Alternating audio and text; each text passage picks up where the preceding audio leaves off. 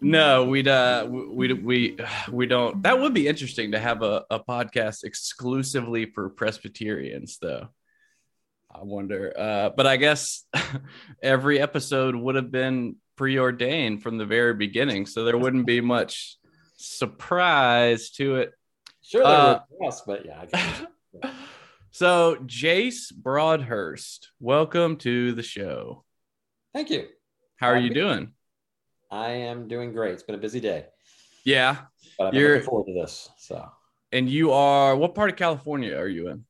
I'm in Bakersfield right now. Okay. I've just been here for a year. Okay. Where were you before that?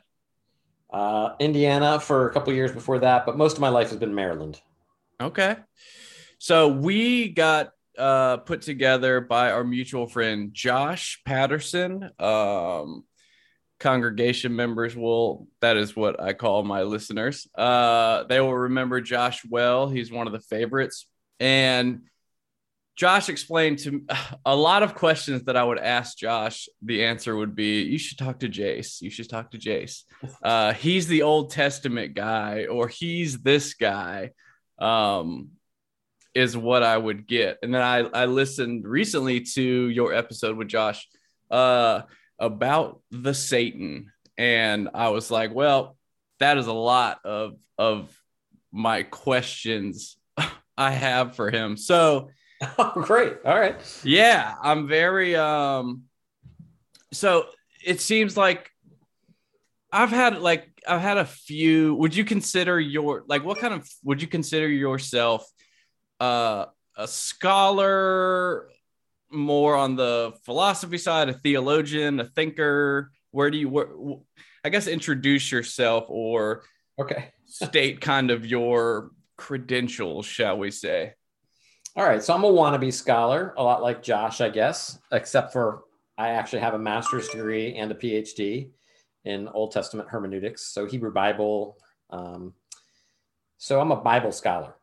That's different than, or a biblical theologian. That's different than a systematic theologian, or just the shortened term. I'm a theologian, which usually means you're dealing with, practical questions for today and how the Bible applies to those things. I'm a biblical scholar. I don't know necessarily how it all applies, although I'm also a pastor. So I spend a lot of time thinking about those questions and taking the text and making it relevant for our day as well. So I'm also a missionary. I spend a lot of time overseas teaching in universities, seminaries, and in churches. So I've got a multitude of different places that I go. Yeah. Define hermeneutics for those that may not. Not me. I absolutely know what it means, but of course. I like the way this is starting already. All right. Yeah. Hermeneutics, the art and science of understanding, or interpreting is how most people say it. Hermeneutics, Hermes is the god, the messenger god. And so he takes messages. It's how you understand something. So if somebody is standing up in front of a classroom and you're sitting next to your wife, for instance, and he winks at your wife, you have to interpret that in a certain way. How are you going to interpret it? Is this a flirtatious move?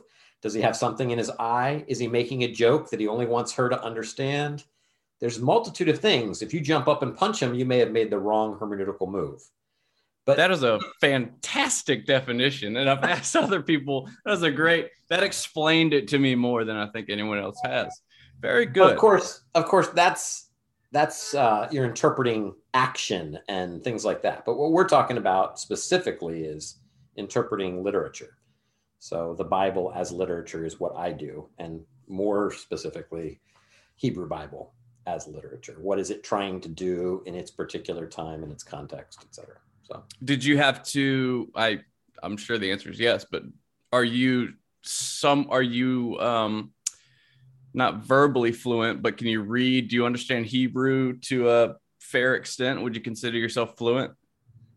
I would not consider myself fluent. Anybody who actually knows Hebrew would be embarrassed at what I know, but or they'd be embarrassed for me, I guess.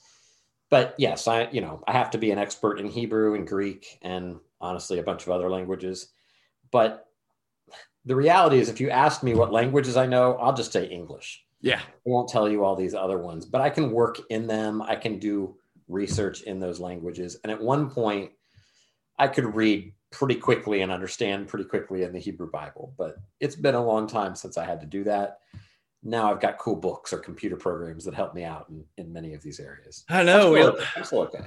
We live in the future. It's a horrifying and wonderful time to be alive. So in regards to the Bible, I have one question. Oh, this is going to be quick then. Fantastic. And that is, and follow-up question, what?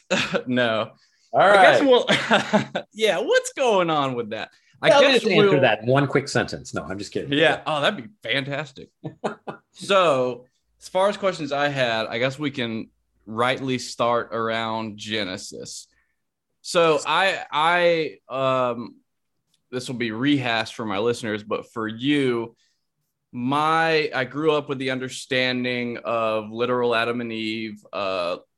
I guess I would have considered myself a young earth creationist. I wouldn't have used that language, but maybe 10 years ago, that is what I believed.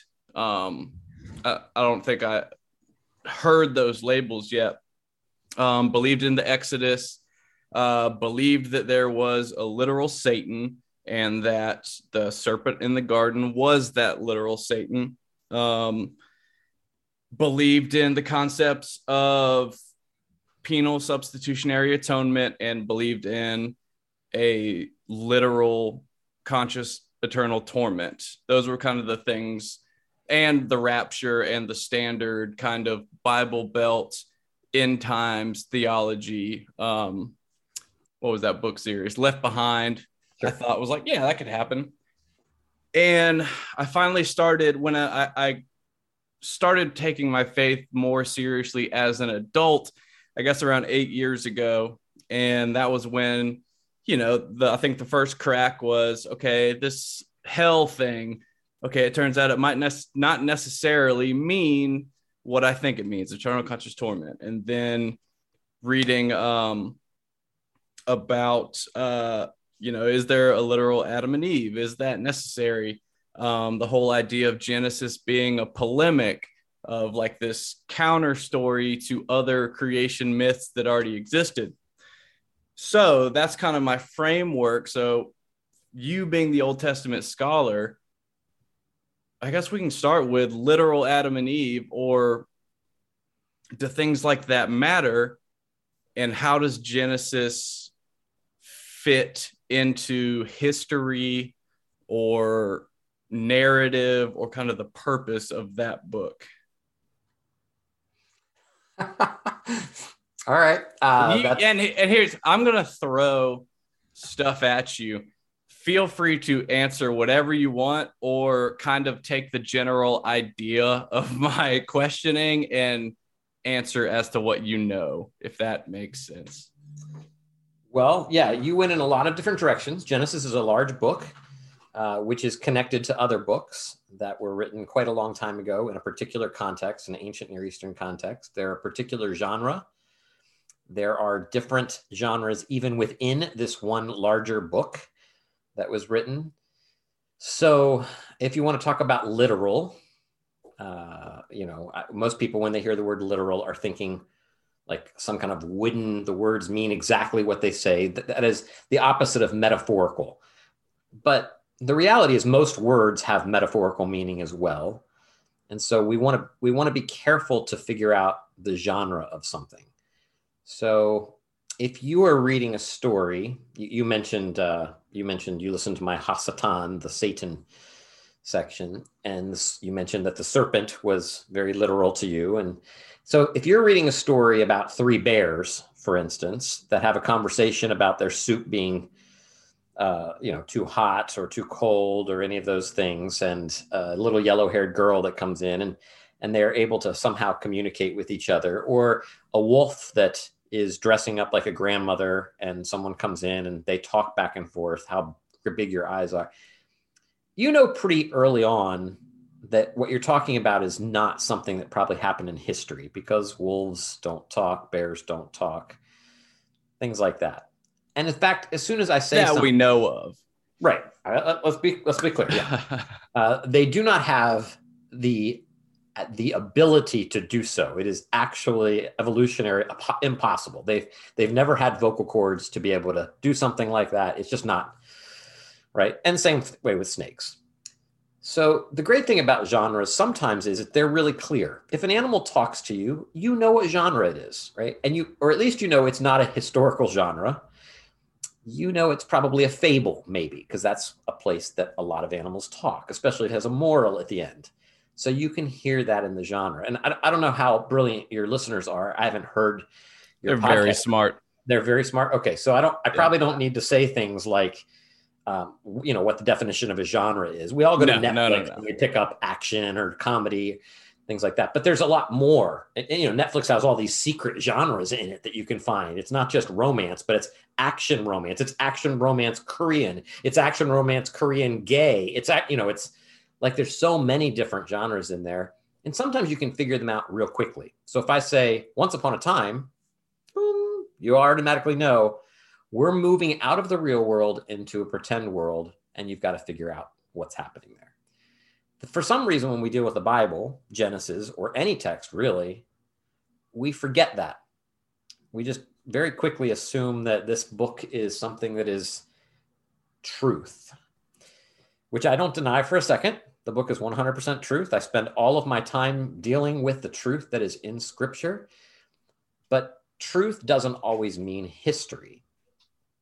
And so and everyone knows that, right? If Jesus tells a parable, we don't take that as historical. We take that as a story in order to get a point across. It's still true. The point is still true. Or if the Lord is my shepherd, we all know that God isn't a shepherd. If we've learned our catechism well, the Lord, God is a spirit and has not a body like man. So he's not carrying around sheep or anything like that. All this is metaphorical language. In fact, whenever we talk about God, we use metaphor. You can't do it otherwise, right? He has strong right arm. He can see throughout all the world. Like that assumes he has eyes and he has a strong right arm. Like, no, he's a spirit. He doesn't have those things. So we all recognize that. But when we get to Genesis, we feel like it has to be historical truth. And that's a dangerous assumption. And there's no reason to assume that, except for we've heard that must be the way it is. Ken Ham told us that, for instance. You mentioned young earth creation. Yeah. Do you know why? Do you know in church history, was there at what point did it stop being read and taught as a genre and start being taught as this actually happened? This is historicity. This is literal. Was it or is that not really a thing that you can pin down? Because that was my question is so then when did that happen? Yeah, you can't exactly pin it down. There are probably much smarter people than me that can narrow it better than I can in church history. But the reality is that you see different schools of thought pretty early on. You have the Antiochian school of thought versus the Alexandrian. One is more literal, one is more allegorical, for instance. But let's never pretend that one is a literal group and one is they oppose each other on everything. They're just more in one direction or the other. So you've got Augustine saying things very early on, right? This is in the first 5 centuries. Augustine is already saying, let's not take this stuff too literally, people. If there's a lot of people laughing at us because we're taking things literally. There's no reason to do such things. So that doesn't mean, so I want to be careful as a pastor and as a person who might want to get hired by somebody one day and who listens to your podcast. I got to be careful with these kinds of things. I'm not going to say whether something is historical or not, whether it's literally, whether Adam and Eve, for instance, are real beings with the name of Adam and Eve. I would prefer to say that. I'll leave that for theologians. Okay. Right? I'm a biblical theologian. I want to know what the literature is trying to do. Is it trying to give me a story about an original pair trying to do something, or is there something else in the story? And the fact that it shows up in the very beginning of Genesis as an intro to Torah, to Yerah, to this instruction, gives me a lot of information. So I want to figure out what it's doing there and how it connects to all the other interpretations that are going to happen. Former prophets, latter prophets, the writings, all of these things, what they're doing with that stuff. And you can find that even Second Temple, even New Testament, right? That's Second Temple writings, how they're interpreting this text. That's what I care most about. But in Genesis itself, like there's a storyline there that you can see doesn't have to only be historical. Sure. There are ways to read this story. In fact, there are ways you must read this story if you're being fair to the text that puts it in this different world, magic trees and talking serpents and being kicked out of cosmic mountain gardens. Like that's what's happening in the story. And we have other stories about that. Like Proverbs is the same story about a young man who is supposed to be mature and grow into a certain way of thing, but doesn't choose God's way of doing it. Right. And so, he chooses foolishness instead of wisdom.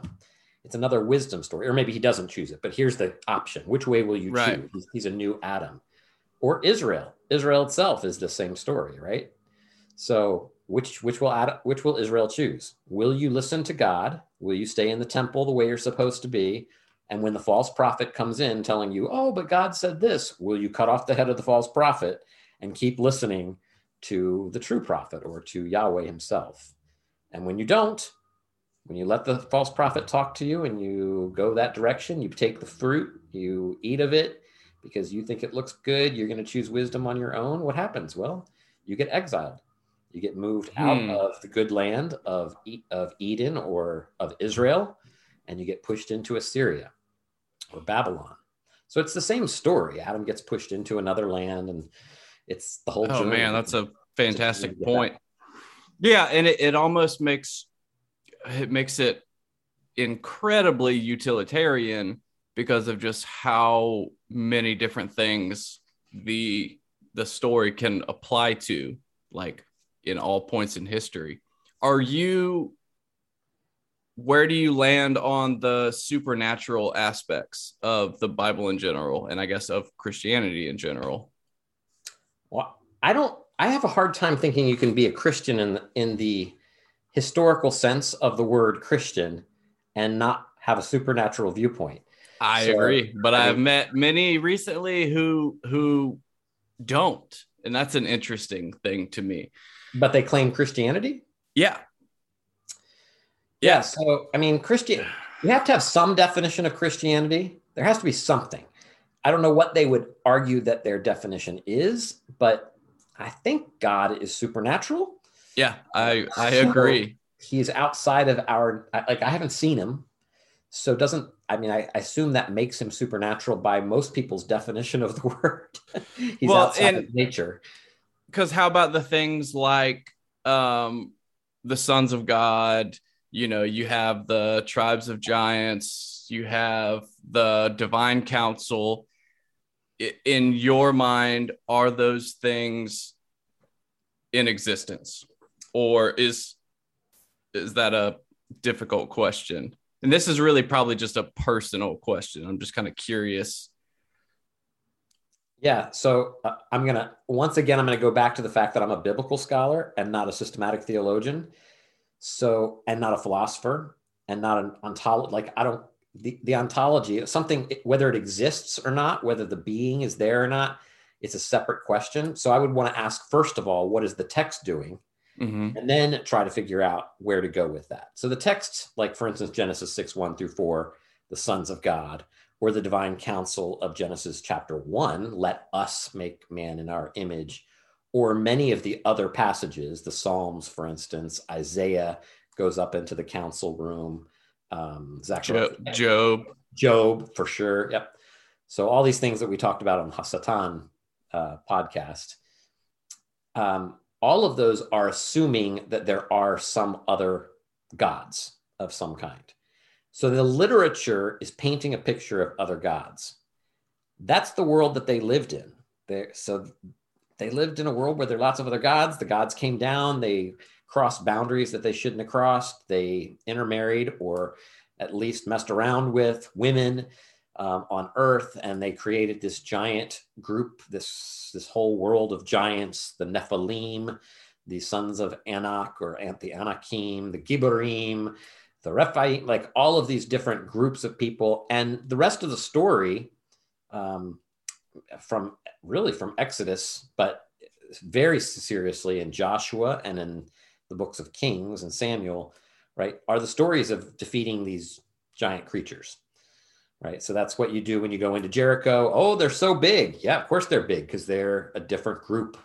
They're the ones that have to be harem. They're the ones that have to be offered up to God. They have to be banned.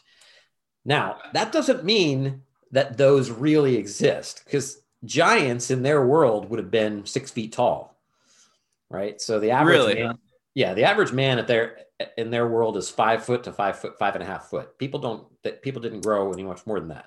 I did not know that. So if you even read like Goliath, there are different measurements. He could be either 9'6" or 6'6", depending on which texts you use.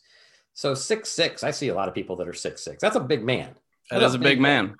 But it's not anything like insane. Like, we're not talking about some cyclops with a big eye that's like holding people in his hands and stuff. Like, he's just a taller than average. And so they would have been freaked out by that kind of thing. And they would have told stories about stuff like that. Is it really the progeny of supernatural beings? I would have a hard time going there, definitely. I know one of my friends, Michael Heiser. Yeah, that's where, yes, I've had him on a bunch of times, and so I'm an acolyte of his work for sure. All right.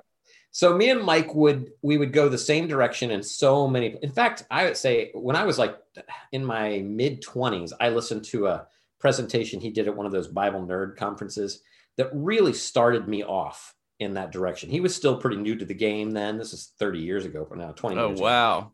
So he was still new, but he totally turned me on to his world of henotheism and monolatry. And so if he's listening to this, I hope he doesn't for a moment think that I have anything but huge respect to him. I listen to the Naked Bible podcast.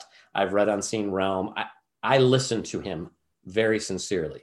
My concern with him, and I know he's heard this before, my concern with him is that he takes the literature and he makes certain assumptions about it having to be reality. And I just don't know that it has to go there. That I'm not saying he's wrong, because who am I to actually say Michael Heiser's wrong? I mean, he's way smarter than me for sure. But I also hang out with the same kind of crowd he does. I mean, we have the same degree, although his is more fancy and cool. I don't know that it has to, you don't have to say, well, we saw these UFOs, and so they're probably angelic beings. I think that that's the world of the literature, and we need to figure out what the literature is doing and not necessarily what it entails in reality. So I'm not willing to go quite as far as he is in that area. Although I don't want to say there are no such thing as angels or demons. I'm not willing to go there either. Okay. So I find myself struggling between his worldview and mine that is just holding on to the literature. And what he would rightfully ask me is, okay, you're right. The literature's here. Now what? Like, theologize, Jace. Theologize. Like, where are you going with this? And I'm like, that's where I think I've figured out it really almost is a personality type. It seems like there are, myself included, it's like I really want that to be true. Like, I enjoy fantasy. I mean, I'm not afraid to admit this. Yeah. And I think some people just don't have that inclination. You know what I mean? Because it seems like a lot of people will kind of get to that stop sign, and you're either going right or left, and some people go way left and into like the current conspiracies, and COVID is Nephilim blood. Like crazy stuff. Wow. Okay. Haven't heard that stuff. Okay. And then other people will just kind of stop there and say, yes, this is what they believe, and this is what it was written, but it doesn't necessarily have to be reality. So I was just curious.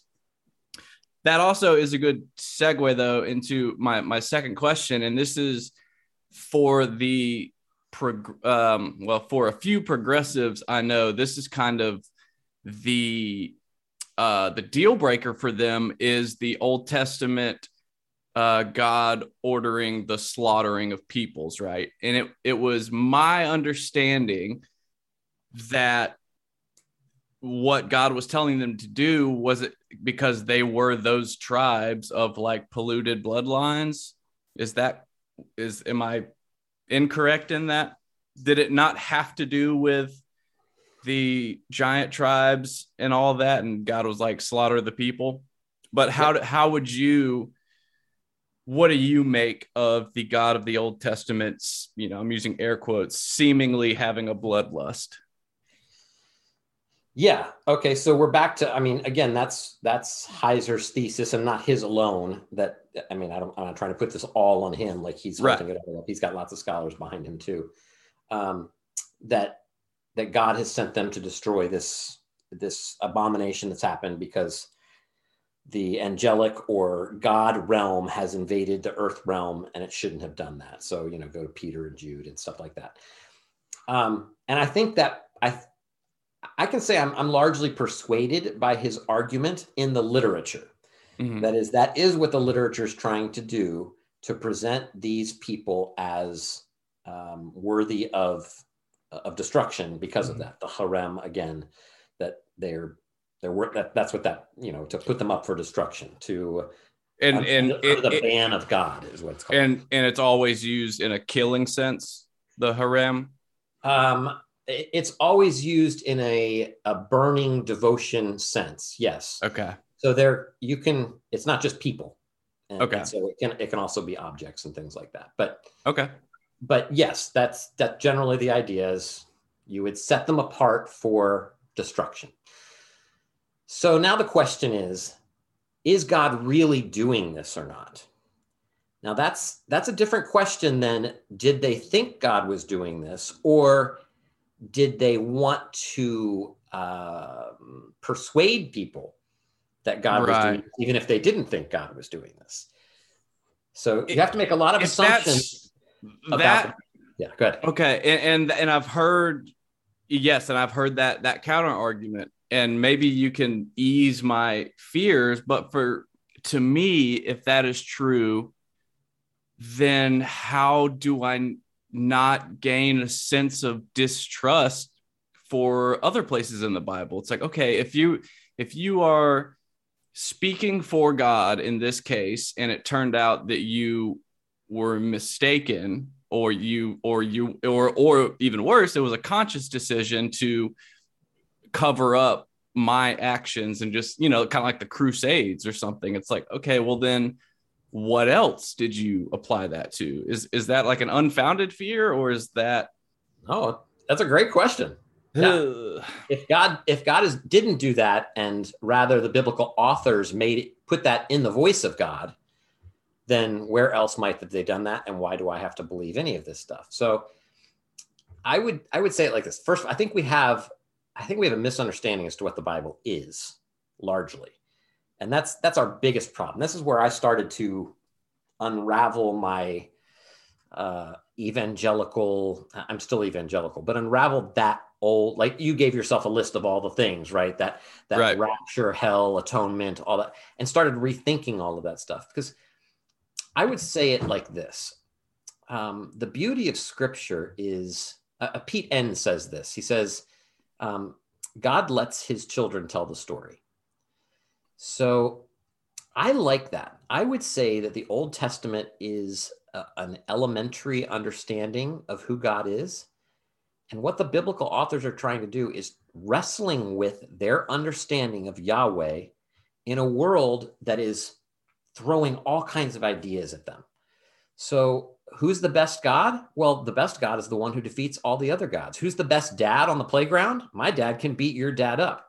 And your dad's like, will you stop telling people that, Johnny? I'm not beating anybody. But what Johnny's trying to get across is that my dad's awesome, right? And that's the big picture thing. And he only knows how to get across my God's awesome in the world in the world that he lives in. And that's, my dad can fight your dad. And in their world, they had a similar understanding of God. Who's gonna be the winner? The one who defeats the other gods, of course. And there's a lot of truth in that. God is more awesome than all the other gods. How do I show it? Well, he defeats these gods and this army and all these things, and he calls us to go and defeat all those things. I would say that's a playground understanding of God, and that maybe we need to get at least to the teenager or to the adult level.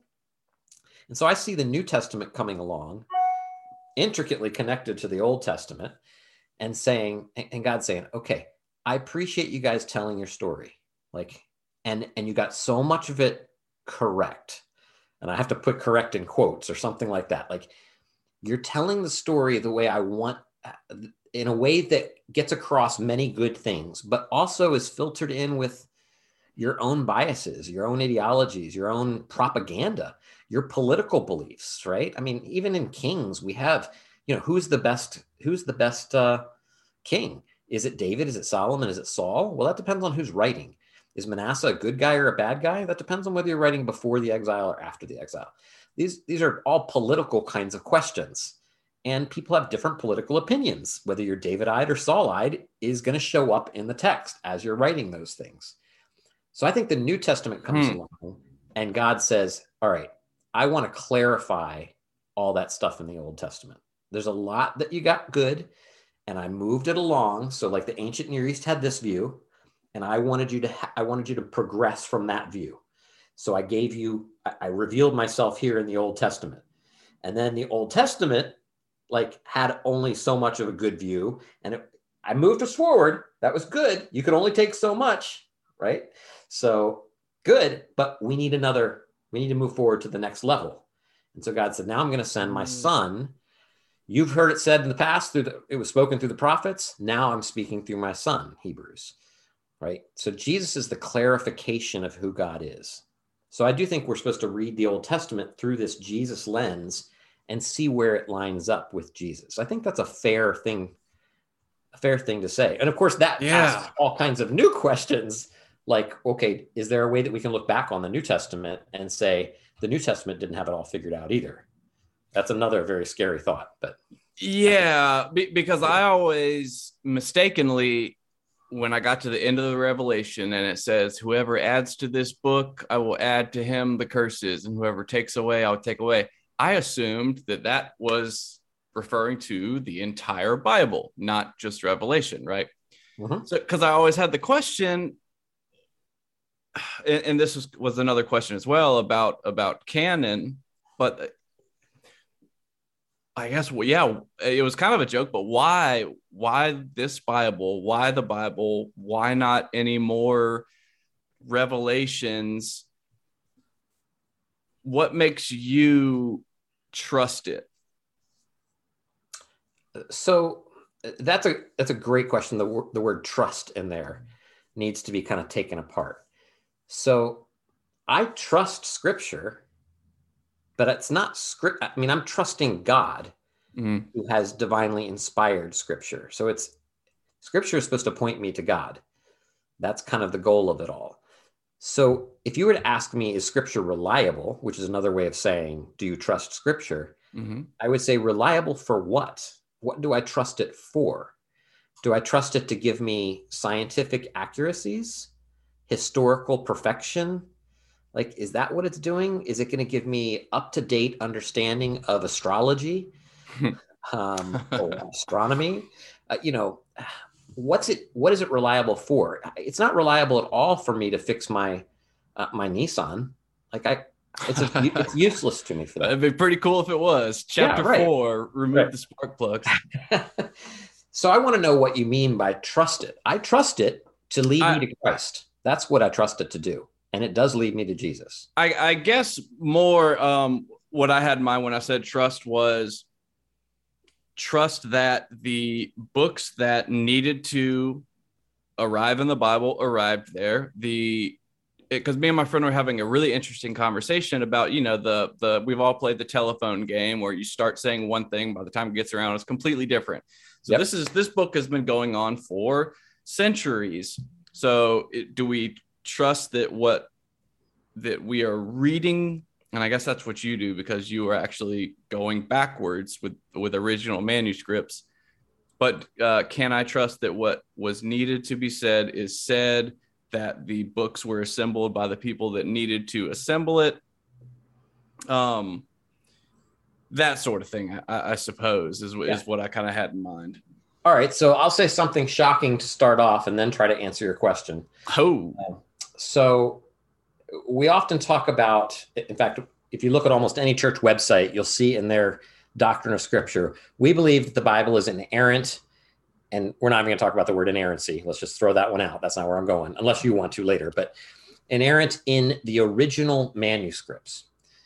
Okay. So we have this understanding that there is such a thing as an original manuscript, when that concept is completely fictional. So we don't have to argue about inerrancy. There's no such thing as original manuscripts. That assumes that someone sat down one day and wrote this out, but that's not the way manuscript history works, right? Somebody would have taken one story from here and another story from here, and they put them together, and then they added some words in between that to connect them together. And then they took another story, and then they wrote a story in here that they heard around the fireplace. And they've taken all these stories, these different sources that have come together. Are we saying that it's the original source that they took, that's the original manuscript, or the one that got edited to be that first edited version, or the next editing version, or the next one over the next 500 years? The Bible is a fluid text until a certain point. People had no problem making changes in the Bible. So the idea that it is solid and it looks in a certain way, and did we get the right one, that those questions they don't understand the way manuscript history works. Yes, I did not. So that's a simple way to start this off. Now, but still a question of canon. Mm. We think of this magical process, like Scripture is something that has been handed down on high into our hands, something like, the golden tablets, that Mormonism has, and things like that. And that's not the way, there is a manuscript history that was written, that has come, and an oral history to all of these things. And what I would say is, these are the books that we've agreed, the church has agreed, are the ones that we will use, that will be called canon. It doesn't matter. Like, this doesn't mean that Maccabees is wrong, because it's not in our Protestant canon, but it is in the Catholic canon. Okay, so First Maccabees is okay because it's in their canon, but not in ours, or Judith or Tobit, things like that. And so we as Protestants, we have all these little rules like, well, the reason that they're not in there is because they're historically inaccurate. Well, yeah, but, I mean, a lot of ours are historically inaccurate kind of too, maybe. And, they tell stories that are unbelievable. I mean, like, is Tobit any more unbelievable because a bird flies over and poops in the eye of somebody, and then an angel comes and they go on this journey? Like, yeah, it's ludicrous, but it's getting across a point. Jonah's kind of ludicrous. Yeah, I mean, there's other stories that fit that same, like, really, come on. Yeah. So in the end, we have 66 books in our Protestant canon. Those are the books that we as the church have said, these are the ones that are going to bind us in a certain way. They're going to push us forward in a certain way. But someone who doesn't read First Enoch, or doesn't read Jubilees, or the Testament of Abraham, they're missing out. Like, there's so many beautiful things, and they help us in our interpretation of our specific books. But I don't know if God would come along and say, it's just these 66 that are going to point to me. No, those are the ones that the church has designed that are going to most beautifully point to God in the way that they think it should. But Enoch points to God. Certainly the Shepherd of Hermas. Oh my goodness, it almost made the Didache in the New Testament. Like, these are some great books that should be read and revered. Inspired, that word is, what does it mean? So this is great information, and this is the stuff. I'm not This sure is I'm the giving stuff. information as so much as I'm just asking questions, but I like that No, you think well, information. yes, but you a few times it really is as simple as, well, no, you're just kind of you're I'm looking through a different prism, or I'm looking from a different angle. Yeah. And I know it bothers me so much just to see, I'm painting with a broad brush here, but especially down south, just it seems like so many churches and believers are just way off. And it is frustrating, because it's like, but I guess that's a lot of my own judgment, and I suppose what works for you, and that's fine.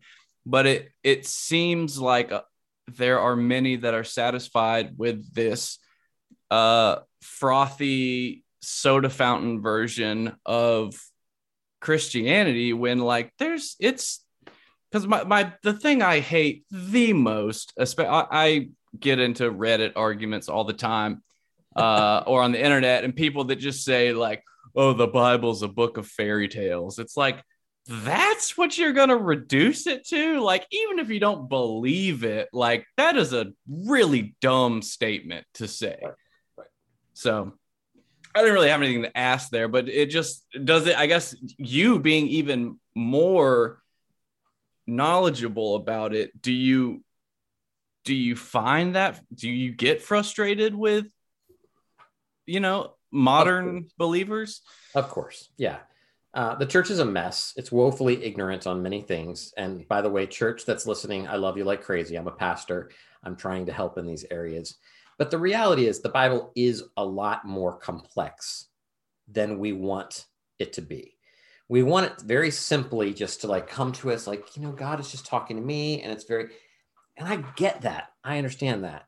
And there's probably people listening right now, speaking of reductionism and complexity, like we're asking huge, like the questions you're asking, hundreds of books have been written on each one of these things. And I'm giving an answer in 3 minutes. Like anytime I'm giving it, it's wrong. Everything I've said is probably wrong, because I'm trying to reduce it down to like a soundbite to help people's minds like, oh. And that's all I'm trying to do. But the reality is, once we go to the next level, any real scholar who's listening to this would be like, well, I mean, it's not like there's no such thing as an original manuscript. Like, we have to go to the next level and the next level and the next level. Of course. Saying certain things to try and help us to think about things, realizing that they're not fully accurate, even as I'm saying them. And of course, there's probably a lot that I don't even know isn't accurate. Right. And that's probably as close to a mission statement as I have, is get people thinking about things in different ways. Yeah. Because it really does. And it wasn't, that's a lot of things are just like, oh, it's so simple but I just never, you can't see what you can't see. And we really do get, I mean, each person gets kind of locked into their own life experiences and their own version of teachers. And some things we just don't even think to question until one day it's like, well, why do you believe that? It's like, because I do, because this person told it to me. So go ahead.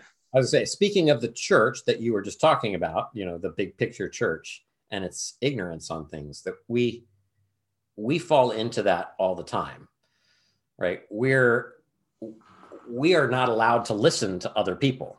Many of our own people will tell us, don't ask those kinds of questions, because they'll lead you into these wrong things. The Bible isn't complex.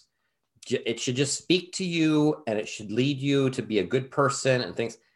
And that just assumes so many wrong things and hurtful. But I remember it happening. Like, I was a sincere, good Christian trying my darndest to listen to my R.C. Sproul and John MacArthur, and I learned a good deal from them. And I find that time in my life very helpful. I'm not going to look back on it and disparage it in any way. It was good, but I had to move out of that. And I had to realize, I need scholars. We all need scholars. Mm-hmm. Like, just our reading of the Bible to begin with already assumes that scholars have taken it apart for us. It's called translation, right? Yeah. There's already interpretation and translation. And so sometimes I like to complexify scripture on purpose so that people realize there's a lot more out there that you haven't thought of yet. That brings up another point. I did have the thought of like, man, sometimes I wish I could go back into the Matrix, because I do remember when I was so certain. Then I read Ends The Sin of Certainty, and that was just like, good grief. But I remember being I knew what I believed, and it was very, very simple, but I knew it and I believed it. And it's like and so part of it's like, oh, because it you're right, it leads to the next level. For every question I have answered, it just opens up 17 more questions, each with their own branches of questions. So sometimes I have to just, that's just the way my mind works. I have to bring it way back down to just like, okay, love your neighbor. Jesus is Lord. Like, go to sleep. You're cool. It's going to be okay. And so the last bit of time we have left, this is a question I shop around as much as I can, because selfishly, I'm just curious how it works, because I think I have a very specific view of what I think I'm supposed to feel like and interact with God. So I'm curious, how do you, and we'll just say currently, we'll keep it current, how do you experience and relate to God on a daily basis? I thought you were going to be talking to me about scholarship. Now we got to talk about personal stuff, huh? Yeah. Yeah, that's a great question. This is something, speaking of, how we got connected, something Josh and I speak of sometimes, often, because I don't have a good answer for that. I have been in an incredible wilderness for the last couple of years, and I have learned a lot about God, and especially about the hiddenness of God, which is a whole theological movement, right? This whole understanding in the Bible that God is hiding from us, which I don't think is technically true, but that's what it feels like. It feels like. So I would say my everyday encounter with God is in the it looks like me crying out and begging for some sort of assurance that he's there and cares. Yeah, I'm not sure. I'm definitely not going to post this now that I've said all this stuff, because I'm sorry, but I'm going to want a job at some point.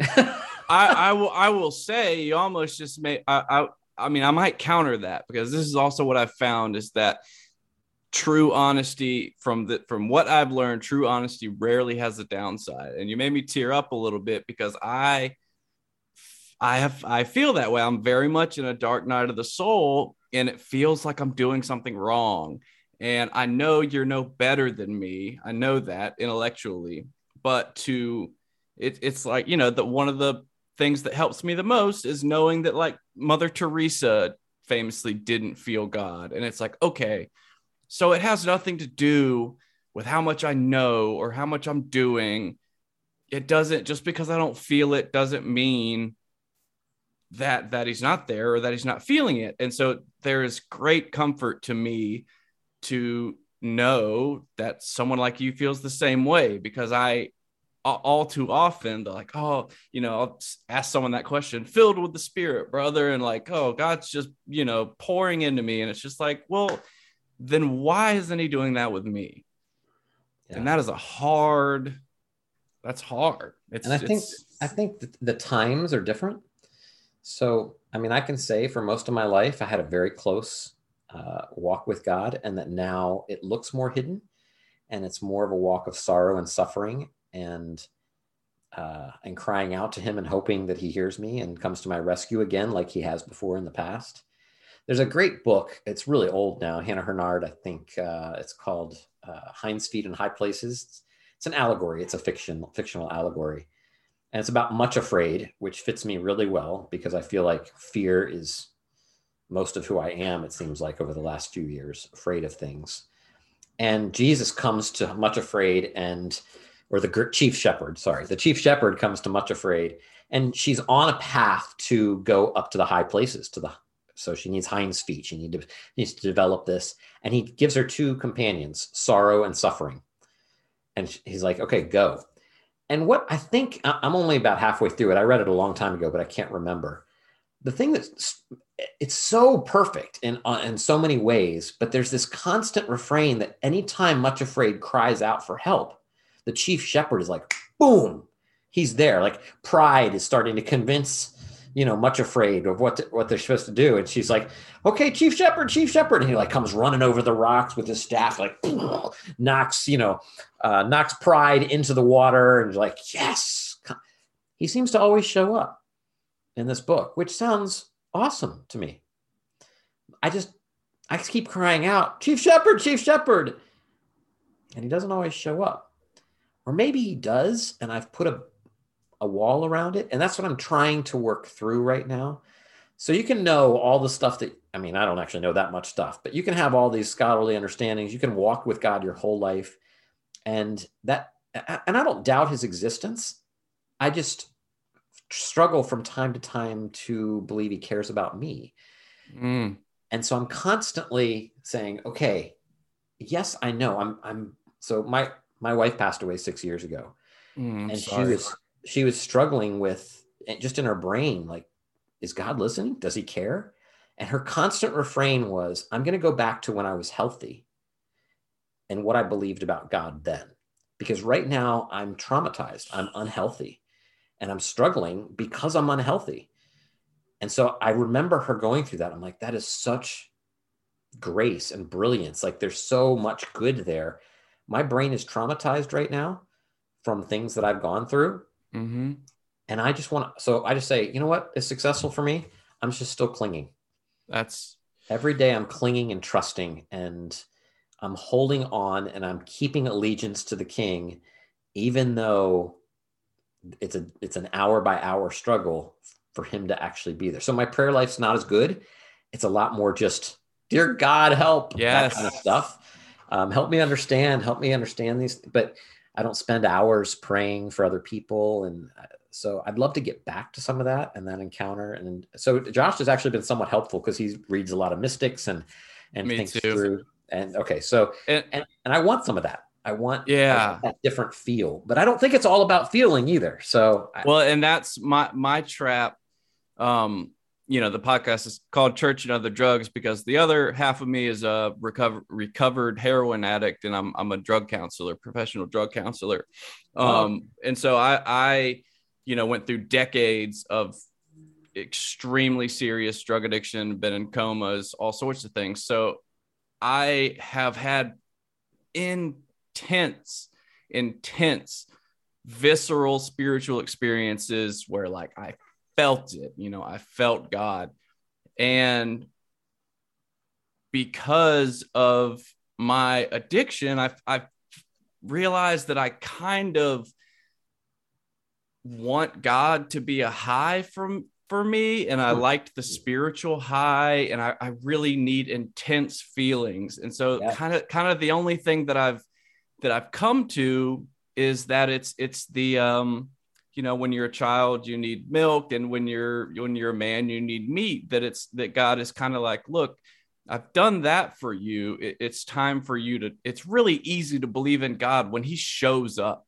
Sure. Right. And this has been like, are you gonna believe no matter what? And I that exact thing you said, I literally have a few times been like, I'm just gonna believe. Like, I'm not gonna not, like, I'm still here, and it may just be a trial. So you're not alone.